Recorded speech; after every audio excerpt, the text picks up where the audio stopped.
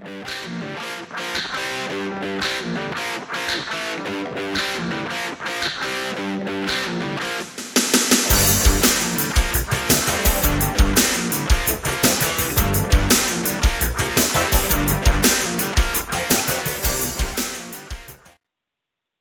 friends, and welcome to another edition of Dan and Benny in the Ring. I'm Dan Sebastiano, joined, as always, by the BS Express himself, Benny Scala. Benny, how you doing, buddy? Good. Hard to believe this is number 45. So 45 was the number of football legend from Notre Dame, Daniel Rudy Rudovich. In basketball, I believe it was Michael Jordan's second number with the Bulls. And in baseball, it was Bullet Bob Gibson. So a good number. Good number, 45. Well, Benny, we last week we had a great conversation, and we've really been moving along. There's been a lot of activity in the group, and we love the personal stories, and we've got a great one this evening. But before we get to talking and before we introduce our guest, you said you have a special shout out for our sponsor today. Yes, sir. So Dan and Benny in the Ring is brought to you by Boogie's Wrestling Camp, founded in 1992 by wrestling legend Jimmy Valiant and his beautiful wife Angel. BWC is situated in beautiful scenic Shawsville, Virginia, which is in the middle of nowhere and 50 miles east. So whether you want to be a wrestler, manager, announcer, or valet, BWC is the place for you. At BWC, you'll receive the best possible training from Jimmy and his amazing staff. You'll learn holds, bumps, psychologies, promos, and everything you need to succeed. The cost is just $250 down and $20 per session, which my understanding is that's a fraction of what most wrestling schools cost you. Boogie's Wrestling Camp has turned out 29 graduating classes, and the most notable alumnus is AEW superstar Hangman Adam Page, which it should be noted that Hangman Adam Page, I believe it's on Saturday night, will be facing Kenny Omega for the AEW World Championship. I think it's called Full Gear is the name of the pay-per-view. So if you're when you join BWC, you're not just joining a wrestling school, you're becoming a part of the family. Interested? Visit jimmyvaliant.weebly.com for more information on Boogie's Wrestling Camp. BWC, the Ring of Dreams, where the dream becomes a reality. And tell them Dan and Benny sent you. So you got the great people at BWC. You got Jimmy, you got Angel, you got the Valiant Sisters, Lisa and Precious, and you got Magnet Man, Big M, Brian Powell, and not to mention Captain Joe. And let's hope Adam Page captures the title, so Jimmy will have a world champion in his stable. There you go. Speaking of wrestling and the matches, obviously we talked before the show. Our guest has been in the ring with Jimmy. He's probably very, very familiar with his work and style. Benny, I said at the top of the show, we love the stories, and our next guest is going to have a boatload of good ones. Why don't you tell everybody who we got on the line with us? This gentleman has wrestled all over the country, some of the older territories.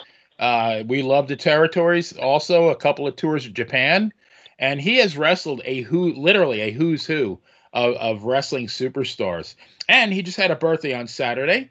So let's welcome Mike Jones, a.k.a. Rocky Jones, a.k.a. Mike Masters. Mike, welcome to Dan and Benny in the Ring. Thanks, guys.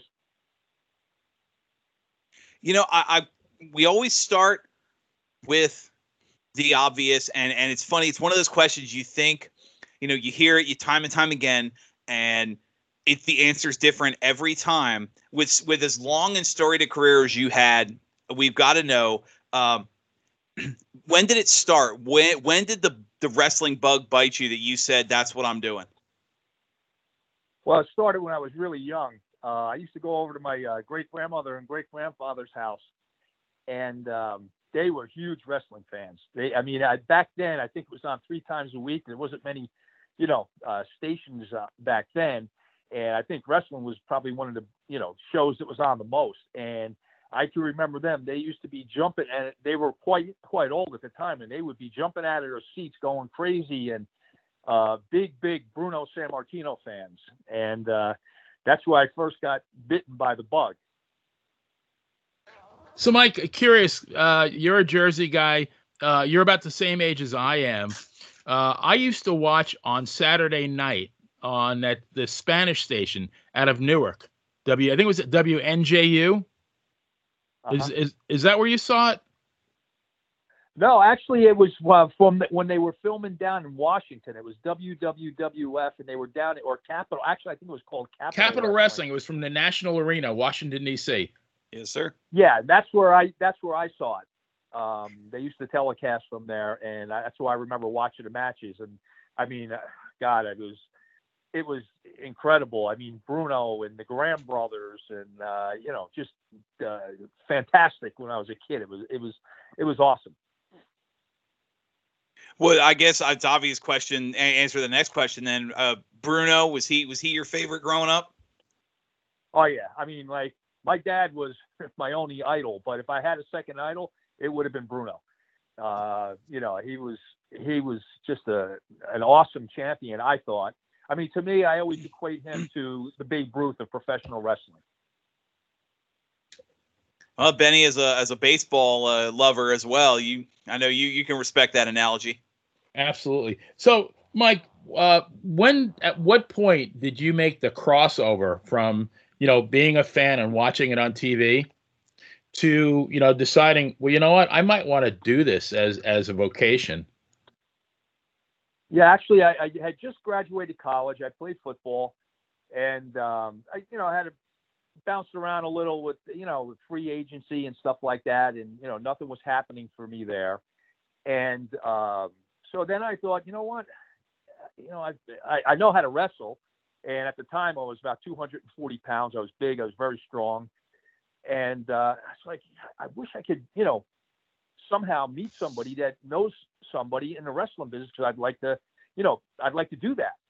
And sure enough, I had an uncle who had an acquaintance, and his acquaintance was Mario Savoldi, and he spoke to Mario on my behalf, and Mario wanted me to come and meet him, and went and met Mario, and he took a look at me. He saw I had the size, and he knew I had an athletic background. So he said, well, listen, he goes, you have to, you know how to wrestle, but you have to learn how to, take bumps and ring psychology and all that stuff. He goes, I'm going to send you to Johnny Rods, and I'm going to have Johnny train you, which I trained with Johnny for, I guess, about a year. Basically, just learning the holes and the bumps and psychology inside the ring, outside the ring, which is something really important. I don't know. I mean, today it's a different business, but back then, I mean, I was taught that when you go into a locker room, how to act in a locker room, and all the etiquette that you should have. And if you want to get along, especially with veterans and stuff like that, you really, you have to show respect. And I was taught that, and it went a long way for me. You mentioned two names. I'm sorry, Dan. No, go ahead, Benny. You mentioned two names that are very near and dear to me. Mario, I actually wrote a story for ProWrestlingStories.com, the website, on his dad, Angelo Savoldi, who was a true legend in professional wrestling. And Johnny Rods, I mean, I've actually spoken on the phone with Johnny Rods. What a great guy. And the very first time I turned on professional wrestling, I think it was probably like January of 1968. One of the very first matches I saw was the unpredictable Johnny Rods. And probably for the first close to 20 years that I watched wrestling, every time I saw a show at the Garden, it seemed like he was always on the card. Yeah. Yep. Johnny was a phenomenal worker, tough guy. I know a lot of times they used him to get, he would bring in guys from outside, and they would use Johnny to get him over. But, Johnny always looked good in his matches, and, he was an excellent teacher. And he also, I know he has a wrestling school too. And, I mean, Johnny was, he was a really good mentor for me.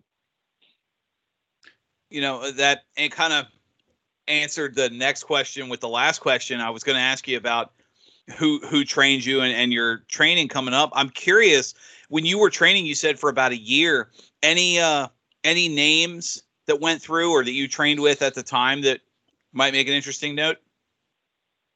At the time, basically I was training one-on-one with Johnny at that time.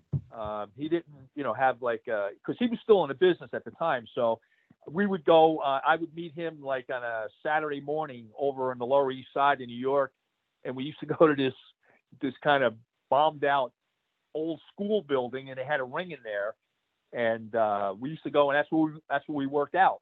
And but he didn't. It wasn't. I mean, it was just him and I. It was a one-on-one situation, so it wasn't like he was training a bunch of guys at the time. Because at the time, as I said, he was still in the business and he was on the road all the time, so he really couldn't, have something like that. So he just, as a favor to Mario, he took me on. Another very good friend of our show, Davey O'Hannon, said that Johnny Rodz, love Davey. Davey said that Johnny could have been a champion anywhere he went, but he decided to stay in New York. And he told a story one time when I guess it was Gino Hernandez came into New York thinking he was all that, and kind of arrogant in the locker room and everything. And he wrestled Johnny that night. Now, Gino won the match, but I think he learned a couple of lessons in the ring from Johnny Rodz. Oh, that he wasn't the only one. I seen a couple of guys that they were taken to school by Johnny, and I mean, I understand they come in from different territories, and they're maybe working on top where they are, and who knows what the circumstances are and stuff. But when you go into New York, you better be humble, because I tell you, New York has some tough guys there. And if you thought you were something special, you learned real quick that you weren't. Absolutely. Benny, we were talking a little bit before the show that we wanted to ask about the TV tapings in Allentown. You said you had one of your favorites was there. Why don't you delve into that question? Yeah, the very first. I was a Bruno. Bruno was my hero always. I love the baby faces. Back in the late '60s, you had Victor Rivera, you had Edouard Carpentier, another great friend of our show who recently passed away, who we miss dearly, Dominic DeNucci. All the baby faces, but there was one heel that I always was enamored with, and that was Baron Mikhail Cicluna from the Isle of Malta with that cape. Mike was a great guy, and what a great guy. Absolutely. And Davey and Dominic both spoke of him with the utmost fondness. According to the database that I looked at, which was WrestlingData.com, your first WWF tapings in Allentown, your very first match, it looks like you were actually in a tag team with Baron against Tony Gurria and Larry Zbyszko. And then on the same day, you did another taping where you faced Ivan Putski in a singles match. What was it like going against those guys? I mean, I grew up with those guys. Well, actually, that wasn't my first match. Actually, was 1979, July 10th. It was at Ag Hall in Allentown, and my first match was against the Arab. Hussein Arab, the Iron Sheik. At that time, they called him Hussein Arab. They didn't call him Iron Sheik at that time. Right. And that was my first match. And it's funny because they told me to be down there at like 3:30 in the afternoon down at Ag Hall. So at that time, they were doing their promos. They were cutting promos. So I go walking in there, and I got like a laundry bag. My stuff's in a laundry bag. I look like I just jumped ship. And I walk in, and I'm standing there, and I'm watching them do their interviews. And there's Lou Albano and Freddie Blassie and the Grand Wizard and Bob Backlund and Ken Patel. All these guys, they're all standing there, and they're cutting their promos. And so Lou sees me standing there, and he doesn't know who I am. So he comes running over. He goes, "Hey, kid, can I help you, kid?" I said, "Yeah, I'm supposed to be wrestling here today. They told me to come down." So I said, "Oh, go behind the curtain." He goes, "And talk to Gino." And Gino was that was Gorilla Monsoon. So I go behind the curtain. Now, I was a huge Bruno fan. I walk behind the curtain, and who's there but Bruno, Gino, and Vince Sr. and Vince Jr. And I did a Ralph Kramden. I'm like a humma. And I'm like, holy cow. I mean, I can't believe I've been watching Bruno from the time I was a kid. And here I'm standing and talking to the guy. So Gorilla Monsoon says to me, he goes, "All right, what's your name, kid?" I said, "Well, my name's Mike Jones." He goes, "Well, we got a Jones." So he goes, I'm going to change your name. I'll let you know. Just go in the other room, get your stuff on. He goes, and I'll let you know what your name is. Okay. So I do that. And now all the boys start coming in, and they're all, sitting down and getting dressed. And, you really feel kind of awkward, but everybody was really cool. And, I introduced myself to everybody. And so now they used to put the tapings just on a piece of lined paper. They would write down the matches, it'd be like 5 matches, I think it was, per show. So now it was about the 3rd or 4th match, and Iron Sheik is wrestling some guy named Mike Masters. So I'm just sitting there. I have no idea, what's going on. And Sheik's running around like, who's Mike Masters? Who's Mike Masters, right? So he goes in the back and he gets Gino, and Gino comes running in, and he goes, get in the ring. I'm like, oh, I'm Masters. He goes, get in the ring. I'm like, okay. And so I had no idea that I was Mike Masters until that very minute. That's one way to find out about a gimmick. Yeah, yeah, exactly. But, it was good. And I have to say, Sheik was very good to me. He didn't want to submit me because he was using the camel clutch, and he didn't want to do that. So we just had a match, and he let me get a little offense in. I mean, this is my first match, and I'm green as hell. And, he pinned me, but, he didn't want to use submission hold. So I thought that was, pretty cool. Considering, I mean, here's this guy off the street, he can do anything he wants to do. And, I was pretty happy about that. Mike, did you have any idea that he would be the guy who would eventually take the belt away from Bob Backlund when you wrestled him? No, not really. I didn't think that, I didn't think so at the time. Not that he wasn't, I mean, he obviously had a background, and he was an excellent worker. But, I just didn't, at that time, I didn't think they would give him the belt, but especially everything that was going on. But I guess that was good because he had a lot of natural heat without even doing anything. So I guess it made sense. See that. Speaking of, you mentioned the Sheik and some of the guys in the story you just told, like Ken Patera and some of the others at the time, Volkov and that group. You were around in the what was the WWF circuit, pretty much full time for a few years, going into from the late like 79 into 80. Yeah. But tracking from there, especially Benny mentioned his friend and hero, Baron Cicluna. You actually had a win over him and other some moments that you figure might keep things going, but then you slowly transition from there into Southeast Championship Wrestling. Was there? I'm just not to dig too deep, but what was the reason you didn't stay around with the WWF at the time in say like 79 into 80? Well, actually, what had happened was Vince Sr. had sent myself and Jimmy Duggan to Hawaii to work for Peter Maivia. The territory wasn't doing real great, and Peter needed wrestlers over there, and Senior thought it would be a good place for myself and Jimmy to go because we can learn a lot because we'd be working on top and learning how to do promos and and all of that stuff. So that was the first place that I had gone was to Hawaii to work for Peter Maivia there, and that was actually great because there was some really good talent there. When I was there, Ming was there, Siva Afi,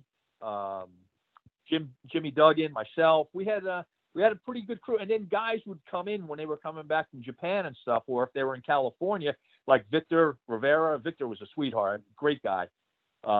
Victor would come in, or some other guys.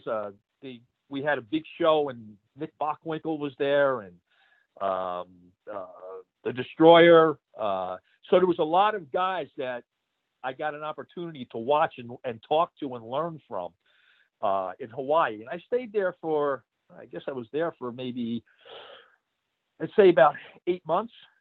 Wow. And finally I left. We really weren't making any money. I mean, fortunately, I was really lucky that Vince Sr., he was kind of paying us for Peter, because there really wasn't a whole lot going on there. And Jim Duggan and myself, we were getting checks from WWF while we worked in Hawaii. When I finished up there, I came back to New York, but there really wasn't a spot for me there. So I decided to hit the territories, and I was talking to Hogan, Kerry, and he said to me, "Listen, I think a good territory for you where you can really learn is the Pensacola, which is Southeastern Championship Wrestling, which the Fullers ran." So he made a phone call, and I went down there, and I worked down there for a while. So if again, I'm relying on my WrestleData, WrestlingData.com. If that is correct, in that territory in Pensacola, 41 years ago today, it says that you wrestled Lou Thesz in Pensacola. Yes. Yep. Here I am, green, still green, and I'm going to wrestle Lou Thesz. And then he said, we just did a 10-minute Broadway. And I was like, wow, man. I said, Lou, whatever you want to do, man. I'm just happy to be in a ring with you, number one. Number two, they're not going to beat me. So that was really, for me, I thought that was really special. And but Lou was terrific. At the time, he had to be in the 60s, but I'll tell you what, the guy he just had an aura about him. If he walked into a room, you'd look at him and say, this guy's a champion of something. I don't know what it is, but he's a champion. He just had that aura about him. And that was really, that's one of the highlights of my career, is getting an opportunity to wrestle Lou Thesz and, wrestle Walter Kowalski. And, these were like legendary people that I, watched as a kid. And here I am actually in the ring with them now. It was mind blowing. That's not a bad career in the first couple of years. I don't care if you made no money in Hawaii. If you get to hang out in Hawaii for 8 months, that's a good thing. And then but it sounds like you got a graduate, like a master's degree in wrestling, no pun intended, in Hawaii, with all the wrestlers you got to work with and the matches you got to see, and then you got to wrestle Lou Thesz. You have, like I said, you wrestled the who's who. So definitely not a bad start to the career. No, definitely no. It definitely was not. I was very fortunate, and I had, I had help along the way. Got to know, different guys in the business, and they would recommend, different places or, key places where they had ties, where they would make a phone call for me or whatever to help me get into the territory. So, I was very fortunate that way. If I can go back for a second, you were talking about your time in Hawaii. Jim Duggan was always one of my favorites. Do you have any good road stories traveling with him? Oh, yeah. I don't know if we could say it on the air, but yeah, we had some interesting situations. My first day in Hawaii, when I first got in, it was late at night, and I stayed at the Waikiki Circle where all the boys used to stay. And about 2:00 in the morning, I hear there's two guys outside fighting and yelling and screaming, and I don't know who it is. So I go to bed. Next morning, they sent a guy from the office to pick me up and bring me back, and we were staying in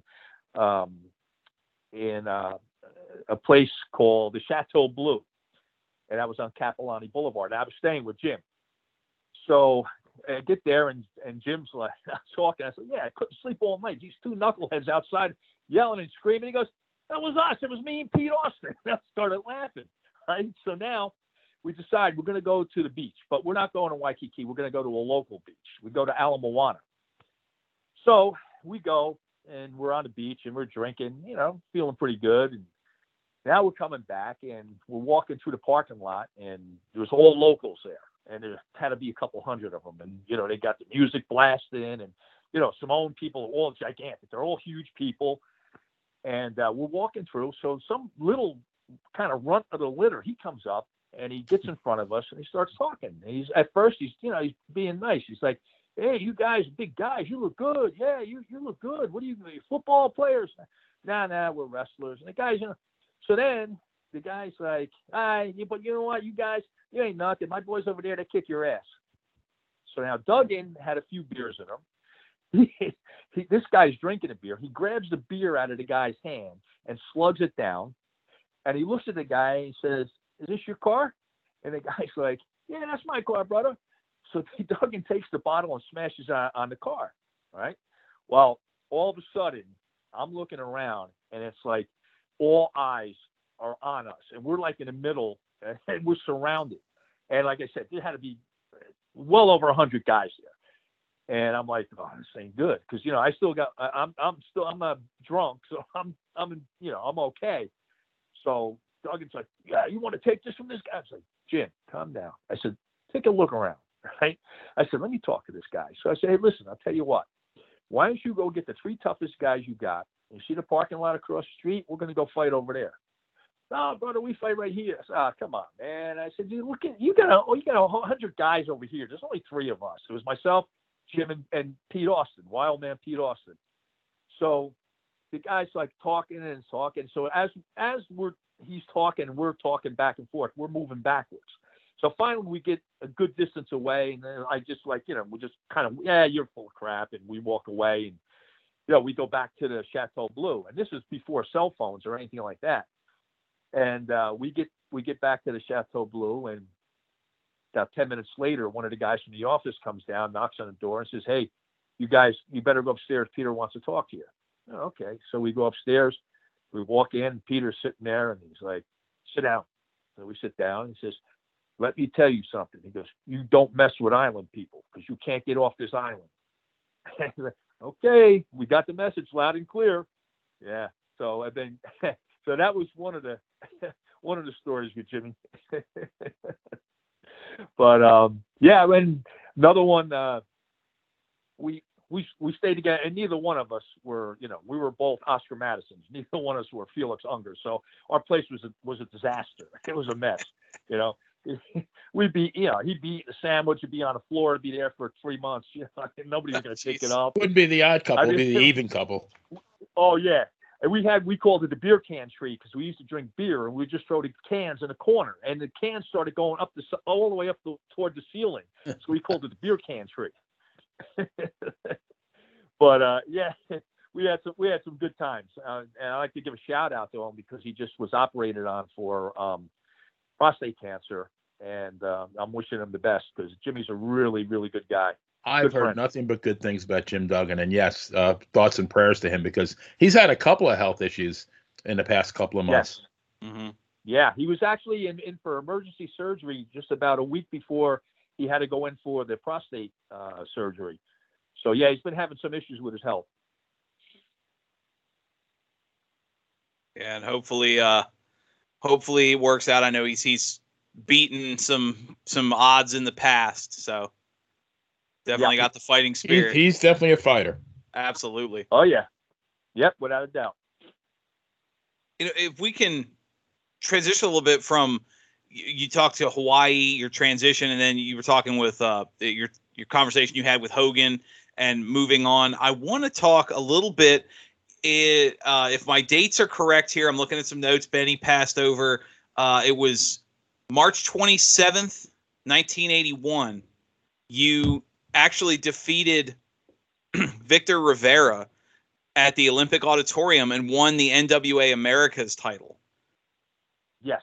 And I was wondering because I'm sorry. Go ahead. No. I was just going to say that was a really it was a great match, and it was like 45 minutes. It was a 45-minute match. Oh wow. I was going to ask how to go from Hawaii and bouncing around the WWF, and you said I want to work the territories, and you were kind of still at the time kind of clawing your way through the territories. I mean, everybody did back then. You defeated a legend and won what was one of the most prestigious titles in America at the time. How does that transition go? How did that conversation come about? Hey, we're putting the strap on you. How kind of put us in the mindset you were in at back then? Well, when I was working out there, we used to meet at the Olympic Auditorium. That's where they filmed. And we would get down there in the afternoon, maybe like 3 or 4 o'clock in the afternoon. And Mike LaBelle, who was the promoter there, he would kind of lay out what we were going to do for that television show, and what was going on. So they were billing me like, as a strong man, and I did some strongman stuff. I was, I would do the gorilla slam where you press the guy over your head and then, throw him down and then cover him for the pin or whatever. And they brought me. I mean, they right off the bat they started using me really good, and they kept on pushing and pushing. And I think the logic behind giving me the belt was that after that I was going to work with Mil Mascaras in a hair versus mask match. So I guess they wanted to give me enough credibility, and that's why they probably put the belt on me at the time. And we had a really good crew out there. Myself, Chris Adams, Tom Pritchard, John Polis, who was another mentor, phenomenal guy, John. Ox Baker was working with us, Charlie Tanaka. I mean, we had a really good crew out there. And so they decided to put the belt on me. And, they built it up for the match with Mascaras. That name to me is very special, Victor Rivera, because again, I started watching in early 1968. Victor Rivera was the number 2 babyface in the WWF, only succeeded by Bruno Sammartino. And Victor had that title for a few years until Jay Strongbow came in, and then Jay became the number 2 babyface. I guess Victor moved on at that point, but like Victor, I don't think I watched that Capitol Wrestling show for, several years when I first started watching. I don't ever remember Victor Rivera losing a match. Yeah. That's how good Victor he was. was phenomenal. He was phenomenal. He really was. He was phenomenal and a terrific guy because, I mean, he could have very easily declined and said, no, I'm not doing that. I'm not going to put this kid over. He's a young kid. I'm not going to do that. But he didn't do that, and we had a hell of a match. We really did. It was, like I said, it was 45 minutes, and I'm not going to lie, man. Victor was still going, and I was blown up, big time. Mike, let me ask you a quick question, because this has always been something I've thought about. So, Bruno loses the title to Ivan Koloff. 3 weeks later, Pedro Morales wins the title. In my opinion, I would have loved to seen Victor Rivera win that championship. Do you think he would have made a credible champion? Without a doubt. No doubt. Okay. No doubt at all. Yep, without a doubt. Yeah. He was a phenomenal worker, and he was a legitimate tough guy too. But just a really, really good person. Really good person. One of my least favorite moments in the history of wrestling was, I don't even know what year it was, and it was somewhere in the late 70s when he came back as a heel. And I think Freddie Blassie managed him. It just didn't seem right that Victor Rivera was a heel. Yeah. Victor was he was a born babyface. That was some guys they could work both ways, but some guys are just really suited. It's like trying to turn Bruno into a heel. Right. It just doesn't work. It just doesn't work. But or Dominic. Dominic was such a nice guy. Oh yeah. Dominic's a sweetheart. He was a sweetheart. Yeah. I mean, Dominic actually tried to talk me out of going to Hawaii because he knew they weren't making any money. He goes, listen, kid, he goes, don't go. You're not going to make any money. He goes, and actually what had happened was Gino had set me up in Charlotte. So I was planning on going to the Carolinas to work. And then I was wrestling in Fall River, and Arnold Skaaland came up to me and said, hey, kid, he goes, the old man wants you to go to Hawaii. So I said, well, Gino told me they're going to send me to Charlotte. He goes, no, don't listen to that. Don't listen to that. He goes, the old man wants you to go to Hawaii. You got to go to Hawaii. So Dominic said, listen, kid, he goes, don't go. He goes, because they're not making any money down there. I said, but Dominic, how can I tell Vince McMahon, no, I'm not going to do this? He goes, well, you tell him. He goes, you got a wife and, you can't afford to do that. I said, I appreciate it, but, I don't think it's a good idea to tell. I mean, especially I was a kid, hey Vince, I don't think we're going to Hawaii. They're not making any money. I don't think that would have sit too well, So I wound up going. Real quick, you were saying that when you were in Hawaii, the WWF, Vince and all them were still paying you. Was that, I mean, obviously, other than the special arrangement of Vince Sr. wanting to help out Peter Maivia, was that common back then to kind of do a trade with other territories? Hey, I'm going to send you a guy, and while you're there, you're getting paid by your real boss and not really by the people you're working for? I don't think so, honestly. I mean, I think Vince knew that they weren't making any money, and he wanted to send myself and Jimmy down there to help out. But he also knew that we both had obligations here, and we had to make this a certain amount of money just to survive. So I really don't think that's a normal thing. I mean, I think that was kind of special, and I actually had a pretty good rapport with Senior. He did like me, and right, actually, it was only a few months before he had passed. I had called him, and that's when I was working in California, and I told him that I wanted to come back to New York. I said, but I want to come back. If you got something for me. And he said, kid, he goes, I like it, but right now there's nothing open. He says, but he goes, stay on the road. He goes, and when something opens up, he goes, I'll bring you back. And that was kind of the agreement we had. And then I guess it was 3 or 4 months later, he had passed away. And that was kind of the end of that. But then I did go back. I came back after, I was up in the Pacific Northwest for quite a while. And then I came back to New York. And then when I came back to New York, that's when the IWA started. And Dominic was kind of like the booker there because Dominic had left. And I think, and Bruno was kind of helping him out. And Dominic had come up to me and said, listen, kid, he goes, we'll want to bring you over to this, this new league that we got, the IWA. He goes, we'll give you a guarantee. We'll pay you every week. You only have to come to TV. In the beginning, you're only going to work TV once every 3 weeks. And then he goes, then when we start shows, he goes, then you'll just get paid regular. But until we get going, we'll make sure we give you a guarantee and you're going to get paid every week. So, he had told me, he asked me to come. So I was like, all right, I mean, he told me they were going to use me as a baby face, and they were going to use me on top. And, he had David Sammartino coming in, and he actually had a lot of really good workers. Manny Soto was there, and Hans Schroeder. There was a lot of Johnny Valiant, Jerry Valiant. They actually had, pretty good. We had a really good crew there. And, so I started working. Dominic had kind of, asked me to come over and work there. And so I made the jump. Mike, why did they change your name? I think that's when they changed you to Rocky Jones, correct? Yeah, because I became a babyface. Okay. More like a fresh start kind of thing? Yep. Okay. Yep. And you actually did wrestle Johnny Valiant several times, I believe. Oh, yeah. Worked with Johnny a lot of times. Yeah. And I mean, most of those, Johnny wasn't getting clean wins over you. I mean, those were like no contest, disqualifications, things like that. So they were booking you pretty strong. Yeah. Yep. Johnny was a character, man. He was. Oh, we've heard so much about Johnny Valiant.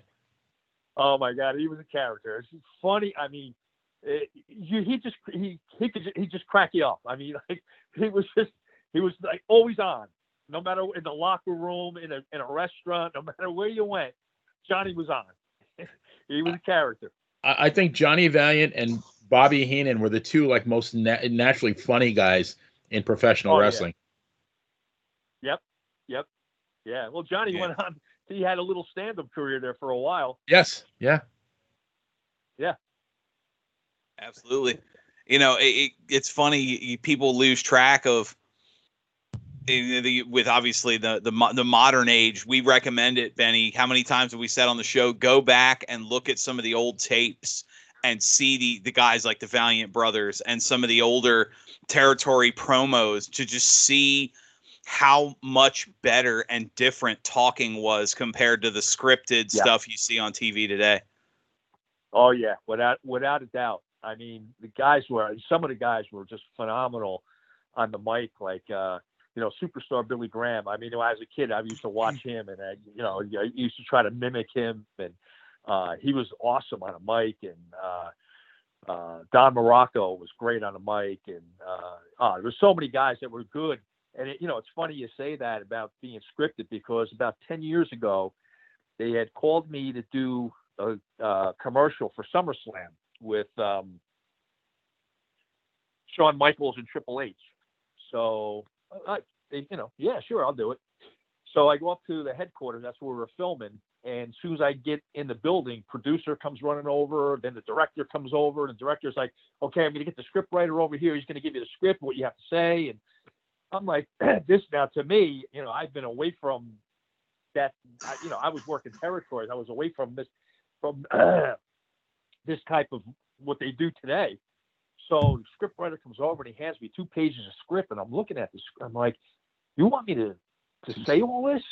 So the guy's like, well, you don't have to say it, exactly as it's written, but you need to hit all these points. I said, okay, I can do that. It's not a problem. I can do that. I said, but I'm not comfortable like reading like it's scripted. I'd rather be able to do it. I could hit the points, but let's make it look, natural. So he agreed. The guy said, yeah, that's fine, and we wound up doing it one take. They flipped. They thought it was great. And, that was it. And, but I mean, I was, when I started, you had Arnold Skolin come over to you, or Angelo, and all right, kid, you're working in this town. Just talk about who you're wrestling, and make sure you get, what day it is and what time it is and that stuff. Make sure you get that in. I said, here I am. I felt like I was on a TV, like a series, a drama series or something, with the scripts and the producers and directors. And it was really pretty foreign to me. Speaking of foreign, I was hoping to get back to some of your touring schedule. In the early 80s, you did some time in Japan, and your time there was who's who, Inoki, Hogan, some of the bigger names. I was wondering, because you weren't in Japan very long as far as your schedule goes, if you have any good stories from Japan. And then Benny wants to get your, because after Japan you came back and ended up in Portland. We want to touch on both of those territories. Sure. I went to my first tour I was actually in California at the time, and that's when I had the belt, and that's why I wound up dropping the belt, because I was going to go. I had called Vince Sr. and said, Vince, I'd like to go to Japan. I said, when you have a tour coming up, please keep me in mind. So he said, well, we got the Madison Square Garden tour going in 2 weeks. I'll put you on that. And I was like, wow, that's great. Thank you. I appreciate it. So, I went over there, and that was, we had, let's see, who was on that tour? Bobby Duncum, Dusty Rhodes, Hogan, who else? Chris Adams, myself, Tor Kamada. I mean, it was a good tour. Stan Hansen, Tiger Singh was there. It was a really big tour, and that was pretty cool. I actually wrestled Inoki and Kariki and Hall, which that was really cool, because he fought Muhammad Ali, and here I'm getting an opportunity to wrestle this guy in Japan, in Tokyo, and that was really special.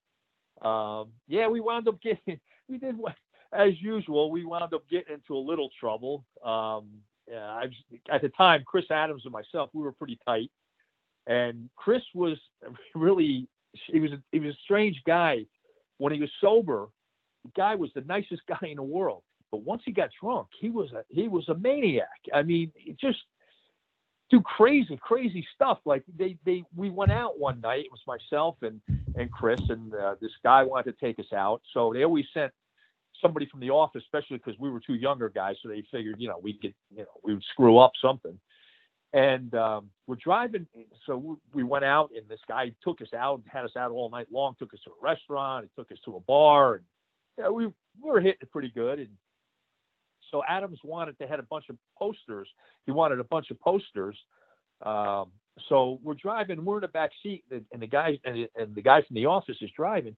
Well, Chris takes the poster, rolls him up like a baseball bat, and he smacks the guy as he's driving across the face with the posters.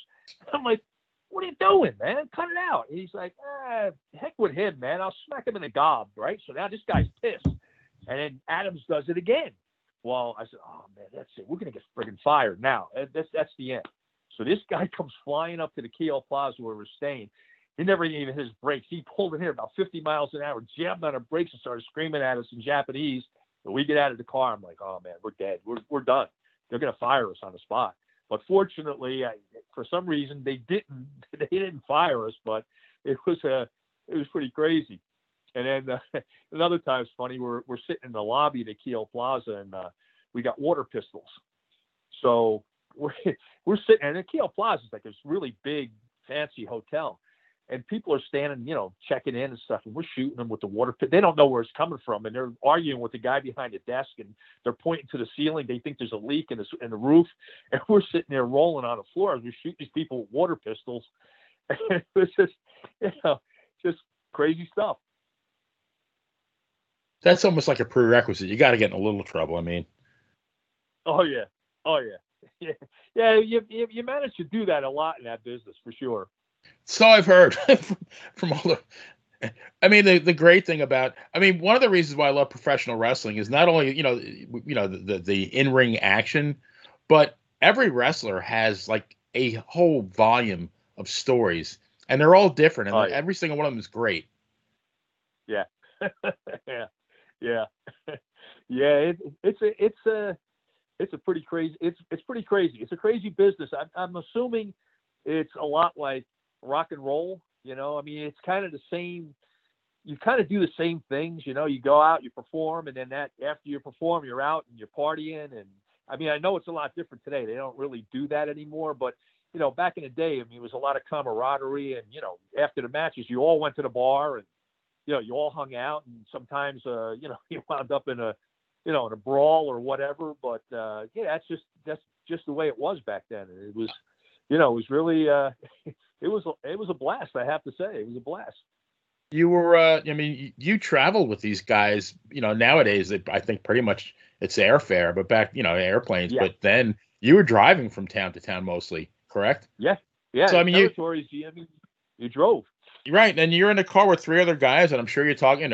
You're talking about wrestling, of course, but and one of the things I've always mentioned, and people should thank old school wrestlers for what they did, because I'm sure there was times when you missed a holiday, a birthday, an anniversary, a Christmas. You were on the road doing your thing, trying to make a living. Yep, exactly. Yeah, it's not an easy business. Like I said, I assume any entertainer, I'm sure experiences the same thing, but it's lonely, and that's why that's why we stuck together, because you had some camaraderie, but it's kind of a lonely life. You don't have your family, you don't have your your friends, and it's you're on the road, you're in a different place every night, and it's it could be very lonely, and you wind up doing stuff just to be amused, and it's not an easy lifestyle, not at all. Absolutely. Mike, one of the when I was doing some research, I saw that you wrestled for a while in Portland, which is a legendary territory, and you had a pretty nice run there. I watched the match with you and Iceman King Parsons, and I think that one went to a draw, but I do believe you actually defeated him several times, and he became a world champion, I believe, in WCCW, World Class Championship Wrestling. Yep. So who else did you work with in PNW? And Don Owens, I've heard, was one of the most honest and reputable promoters there was. So if you can tell us who you worked with and your experiences with Don Owens. Don Owens was a really good man. He paid us well. He took care of us. Really, really nice man. I was part of Buddy Rose had his army. So I was one of the army members. It was myself, Stan Stasiak, who was another great guy, Buddy, and then when they switched Matt Bourne to heel, Matt was with us. So guys that I wrestled Steve Regal, not the guy that was here from England, but Mr. Steve Electricity. Regal, he was from Indianapolis or something, Yes. I think. Hack Sawyer, Art Cruz, and then Rocky Johnson came in, but I was on my way out, so I actually wound up doing a loser leave town match with Rocky. Okay. But yeah, you were booked pretty strong there. It seems you were. You were Mean Mike Masters, correct? Yes, I was doing a strongman gimmick, and what the thing we used was the full Nelson, and it was kind of a lineage thing. First, I think Jimmy Snuka used it when he was out there. He used the full Nelson as a finish, and then after him, Jesse Ventura was there, and he used the full Nelson. And then I came along, so they had me use the full Nelson, and the gimmick was that I put so much pressure on when I locked my hands that I would get disqualified. I'd win the match and get disqualified because I couldn't release my hands because they would swell up and I couldn't get them loose. So Buddy had to come up with the secret solution that he would put on my fingers after the guy submitted, and then I could break the hold. We went to Eugene, Oregon, and I was working with Matt Bourne was still a face. So the thing was, they wanted me to go in there and finish Matt with the full Nelson. So it's funny because Elton Owens, who was Don's brother, he ran the territory, but he was always afraid of getting sued. So he never wanted to get too much heat in any match. So Elton had gone on vacation, and Don, he loved getting crazy. So Don's like, we're going to get this damn town off its ass, man. He goes, we're going to get this thing going. Masters, he goes, I want you to go in there. And at the end of the match, he goes, you put that full Nelson on Bourne and you don't take it off. You keep it on him and he's going to be flopping around like a fish. I'm like, okay, so we get in the ring and we do our thing. And I think Stan was standing outside. Stan Stasiak was standing outside the ring. And here comes the finish. And I put this on him. And I got it on. And these people start going nuts. They're going crazy. Now they start charging the ring. They're running, trying to get into the ring. But they used to use these kids that were rodeo riders. They're all these lean, sinewy bronco riders. And that was the ring security. And they were loving it because people are running in trying to get in the ring. And these kids are dropping people left and right. And we're standing in the ring. And Stan happened to be standing by the edge of the ring. And some guy hooked his leg and pulled him down. Oh, Stan got so pissed. And they took him down. He was looking for the guy, but he never found him. But these kids, they were taking care of business outside the ring. But the thing is, we went back there the next week. Place was sold out. You said it was sold out? Sold out the next week. We came That's back. awesome. We sold the place out. Yeah. I just realized, Mike, that about 30 years later in WWE, there was a young kid named, I'm sure it wasn't his real name, Chris Masters, and his finishing hold was the full Nelson, which he called a master lock. Right. Yep. Just a coincidence, or? Yeah, that's a coincidence. Actually, I've seen some people on the internet wondering if he was my son. But no relation, and that just happened to be a coincidence that that was the gimmick that he used. Same thing though, he had the Master Lock Challenge. You had to break his full Nelson. I'm not sure if anybody ever broke it. Yeah. I don't know. I didn't really follow it, but I don't know. Yeah, Bobby Lashley ended up being the first one to beat that. Oh, did he break it? Okay. Yeah, when they were pushing him for the big feud with Donald Trump and all them at leading up to Mania. Uh-huh. Oh, okay, that makes sense. But as we wrap up here, we talked about the territories, Florida and Portland, Japan, the Northeast. Is there Is there anywhere when you were traveling the road? Is there anywhere that you absolutely like arenas or maybe just small venues or territory? Like, hey, if in a perfect world I'm back here next week, is there any place you kind of went out of your way to want to try and go and get to? It was really cool working in the Omni because that was kind of like the Garden of the South. And I remember I had gone in, I did a couple TVs, and then they wanted to bring me in. They were going to have me be part of the Legion of Doom. Nick Roberts was the booker. So what had happened was I'm working in the Omni. I was working with Jesse Barr, who was working as Mr. Wrestling 3. Now, Jesse Barr was a phenomenal amateur. I mean, he was on the Olympic team that didn't go to the Olympics. Really good kid. And his dad, Sandy Barr, was a referee out in Portland. But the Omni was a place like that I wanted to work because that was kind of like Madison Square Garden of the South. And so I had that opportunity. And then I had an opportunity there where I was going to be part of the Legion of Doom. What had happened was I came in and I worked. I did one. I went around one time.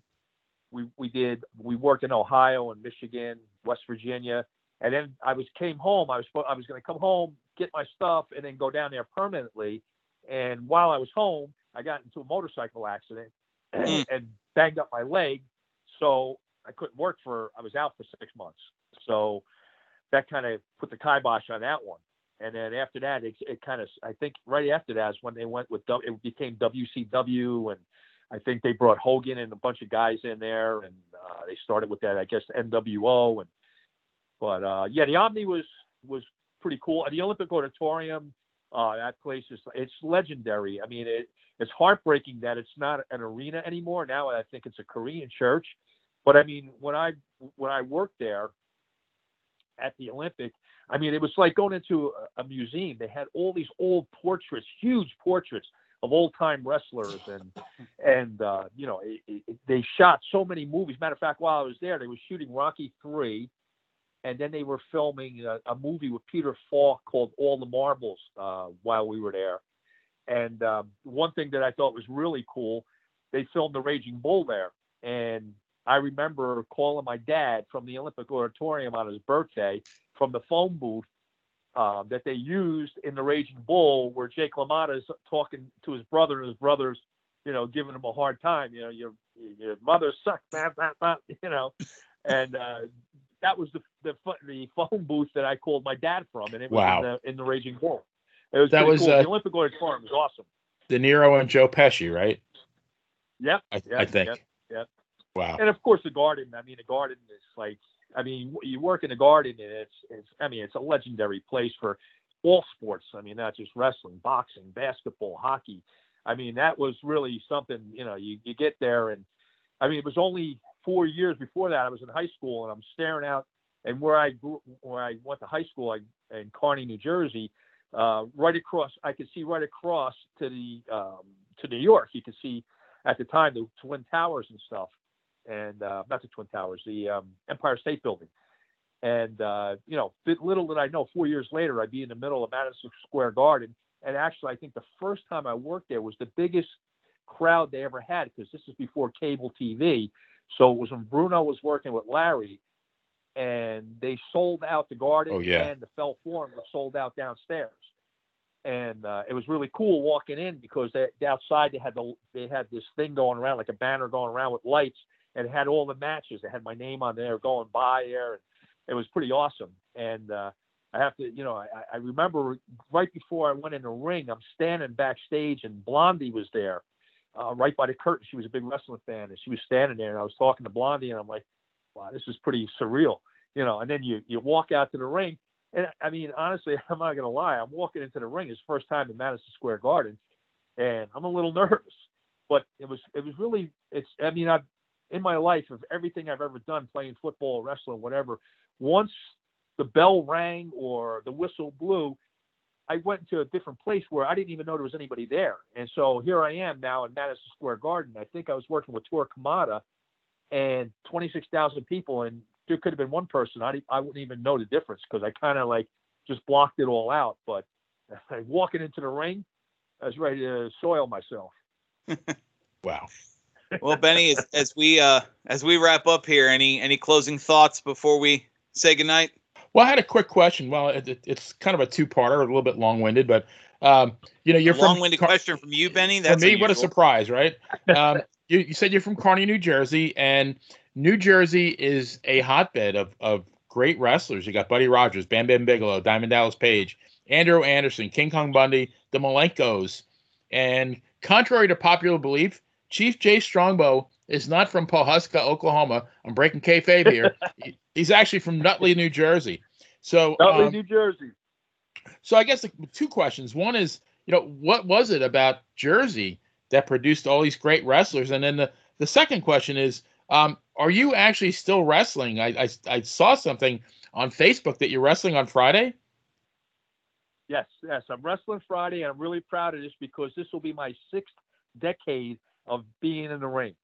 I've been wrestling for 42 years, but this is the 6th decade because I started in the 70s, and now it's the 2020s. So it's my 6th decade of being in the ring. So I'm pretty excited about that, and I'm proud of that. It's going to be a nice show. It's going to be in Franklin, New Jersey. So anybody that's listening, if you're in the area, come by. It's going to be a really good show. There's going to be the Executioner is going to be there, and Andrew Anderson will be there. Alpha Jr. is going to be there. So it's going to be a good show. And so I'm going to be wrestling this Friday night. Why New Jersey is a hotbed for wrestling? I don't know. I mean, they used to have I think it was called the Laurel Gardens in Newark. And they used to put on, I guess this was back in the Capitol Wrestling days, but they used to put on some big shows. And I remember actually Bobby Davis, who was a manager, young guy, only, I think in his early 20s. And he started a freaking riot down there at the arena there, and but I think that had a lot to do with it because I mean it was really popular, and I think they always did really well there in Newark. Bobby Davis is a name that very few modern fans know about, but when I first started watching in the late '60s, he was the manager of at that time Virgil Butcher, the Kentucky Butcher.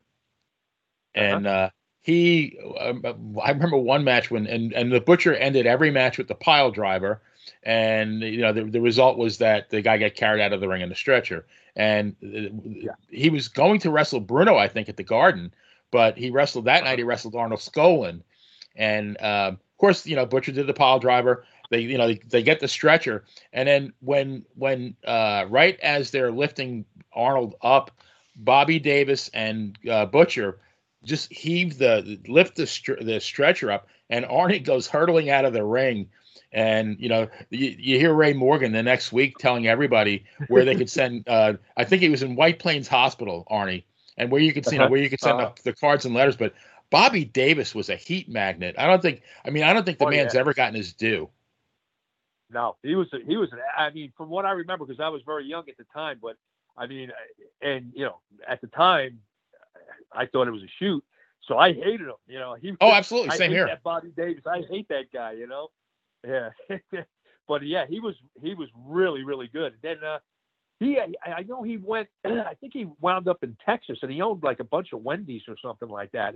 I think he just passed away. Yes, very not about a year ago, maybe, or something like that. Maybe not even.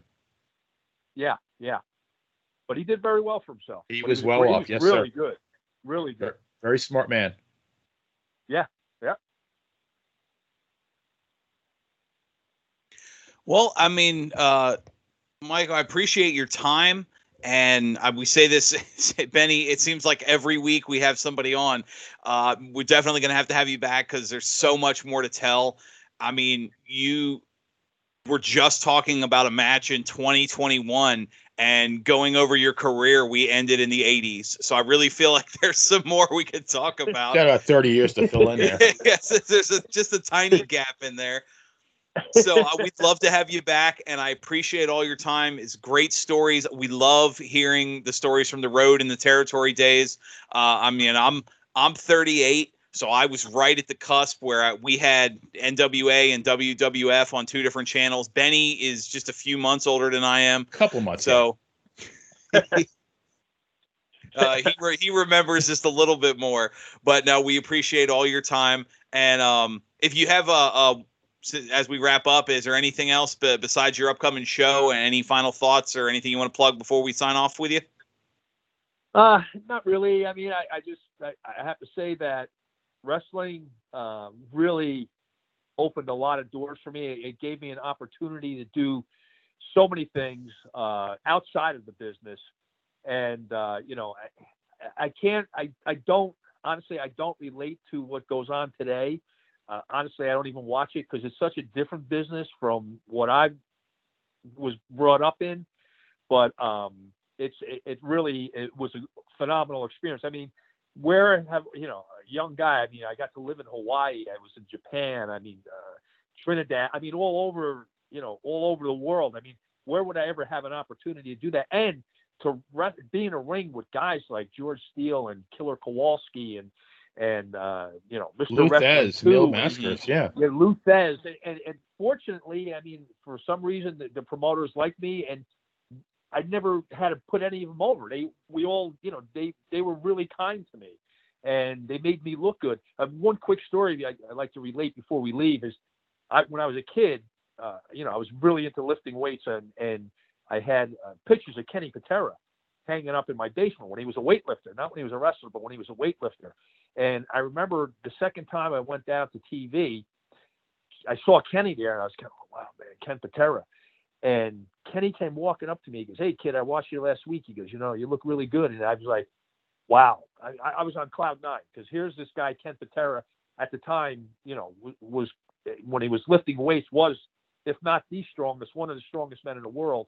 And I had his pictures hanging up as a kid, and I had an opportunity, and he came up to me and complimented me, and that was like, wow, blew my mind.